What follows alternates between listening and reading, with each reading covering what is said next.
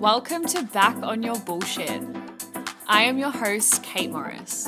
I'm a qualified nutritionist and personal trainer who fell in love with helping women build strong, healthy, and confident bodies. This podcast talks all things health, fitness, mindset, and business, helping you get back on your bullshit, take control, and build your dream life.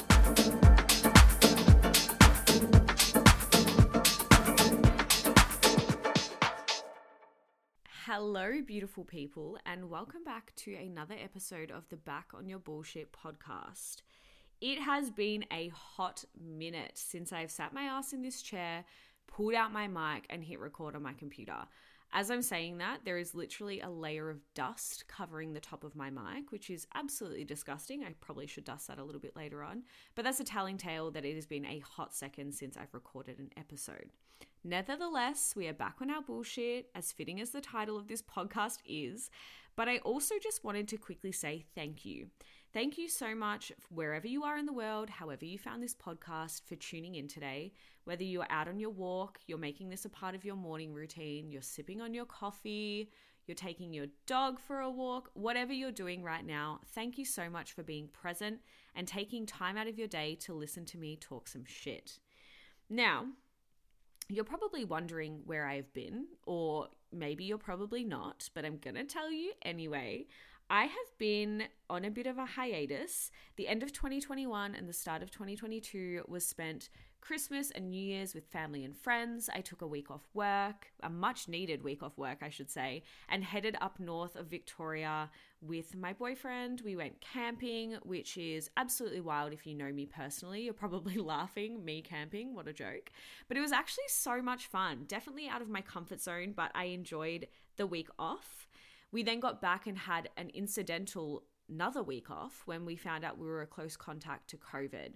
So we were actually very lucky we didn't get COVID, but a friend that we spent time away with tested positive.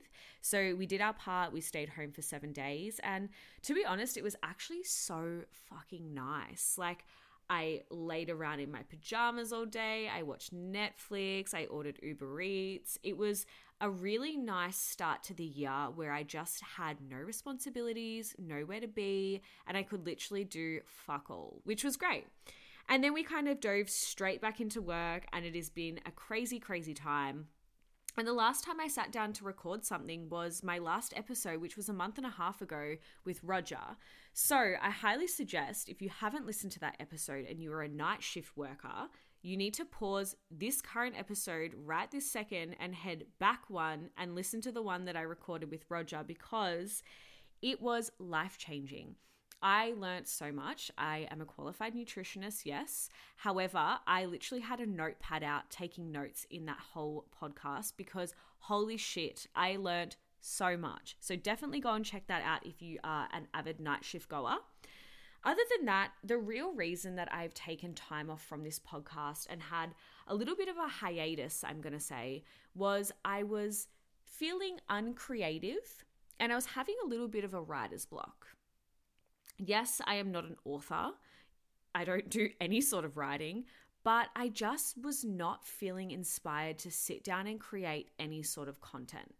And to me, content creation does not come naturally. I am not a creative person. Anything I post on social media, whether it's Facebook, Instagram, this podcast, always takes a lot of planning and thought, and it doesn't come easy to me. So this podcast started to become a little bit of a chore, more so than something that I wanted to enjoy. And the whole reason I started recording this podcast and the whole reason this podcast came to life was I really wanted to find a hobby outside of my work. And yes, this podcast is kind of related to my work. It's what I live and breathe: health, fitness, business, mindset, all of that good stuff and everything in between. However, it was becoming, like I said, more of a chore. So yeah, she's been a little bit absent, and I've also taken a hiatus from Instagram. And the reason being, and very fitting to the title of this episode, is comparisons. We all know comparison is the thief of joy. And you've probably heard this saying a million times, but honestly, comparison really is the thief of joy. And I work with so many women who are constantly comparing themselves to others. And I'm not going to lie to you guys, I'm guilty of it too. And that's one of the reasons why I took this time off social media. I was in a constant cycle of, yes, a little bit of imposter syndrome, but also comparing myself to everybody, whether it was fellow business owners, whether it was my friends, whether it was a hot girl with abs on Instagram, whether it was someone who had a better squat form than me. It was constant. And I was very lucky at the time. I mean, I'm still not on social media now, but I was very lucky at the time to realize this very quickly and pull myself out of it and set some healthy boundaries so that moving forward, I am not stuck in this comparison cycle. So I am going to share with you guys today what I have done to help myself out of this cycle and things that I found really, really useful when you are in this comparison cycle to snap you back into reality and get back on your feet and remind yourself of a boss bitch that you are.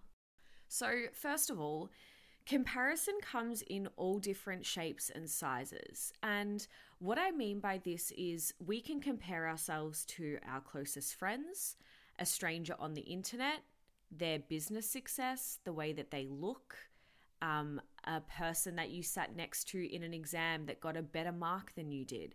Comparison happens all around us at multiple times in our life. And I think it's very, very important to learn some tools, some tips and tricks to help you deal with these comparison cycles that come up throughout your lifespan. And look, I know for me, and being really brutally honest, which I'm not very open about, like not mental health, but the way I feel sometimes, but being very open and transparent with you guys right now, I do it a lot. I compare myself a lot. I don't know whether it's just because of the industry that I am in. I work in the health and fitness industry. I'm a personal trainer and a qualified nutritionist, if you didn't already know. But there is a lot of pressure to look a certain way, to act a certain way, to be at a certain level of education, to know everything, to have the answers to everything, to be everybody else's support system. And sometimes it gets a little bit overwhelming. And my biggest thing and my biggest comparison is comparing where I'm at in my life to other people in the industry. So whether that's my business, whether it is how other business owners have more, or what I perceive to be more deeper connections with their clients, more leads, more well-liked, I say in quotations. And if I don't pull myself out of this comparison cycle quickly, I then fall into comparing the way I look to other people. If there's a girl on Instagram that has rock hard abs or longer hair than me, or I don't know, it can be absolutely anything. And what I'm trying to get at is essentially comparison can start with one thing and snowball into this avalanche of comparing yourself to absolutely everybody about everything about you. And it really takes a toll on our mental health, our self-esteem, the way we see ourselves in society. And that's why I've put together a couple of things for you guys today that I'm going to share that really, really helped me in this recent comparison cycle I've found myself in. So the number one being, unfollow people who make you feel like shit. Yes, it is brutal. Yes, these people can be people that you see in everyday life, and you do not owe anybody an explanation. Okay? So unfollow people who make you feel like shit. So if you are on Instagram and you are scrolling and you see somebody with, I'm going to use the example of rock hard abs again, and it makes you think, fuck, I wish I had a body like her. And there's a very big difference of being like, holy shit, she works really hard. I want to build the discipline and work ethic that she has to have a physique like hers. Or you're actually sitting there being like, wow, that makes me feel like pure shit. Unfollow them. Block them, delete them, goodbye. You don't need to see it. What you consume is what you become. So that is through your friendships, through social media, through podcasts, through everything. What you consume is what you become. And if you constantly compare yourselves to random strangers on the internet who make you feel like shit and continue to follow people who make you feel like shit, you will continue to feel like shit. So unfollow people who make you feel like shit. Number 2, practice and implement more positive self-talk into your daily routine. This is so important, and something I preach to my clients all of the fucking time is self-love and practicing self-love. Talking to yourself as if you would talk to your best friend is so important. If I'm sitting there being like, wow, I look really fat today, would I turn around and say that to my best friend? I would never, because I think she is the most incredible person in this world. So why can I not think that I am the most incredible person in this world? So positive self-talk daily, that can be written down on your mirror. That can be while you're driving to work, you are physically out loud saying to yourself, I am beautiful, I am strong, I have beautiful hair, or I have a beautiful body, or I am educated, I am smart. Whatever it is that you're struggling with in that comparison cycle, we need to focus on positive self-talk out aloud, specifically to that comparison that you are feeling. Number 3, and I kind of touched on this just before, is look into your inner circle. Your inner circle is your closest friends and your closest family members. Again, if they make you feel like shit, you do not need to be friends with them. You do not need to talk to them. You can, in a polite way, obviously with the utmost respect, block and delete them in real life as well. You don't owe anybody an explanation. And if you think that your friends or your family are toxic and lead you into this comparison cycle, it's important to look deeper into your inner circle and really evaluate where you are and where your values align with these friends and family members.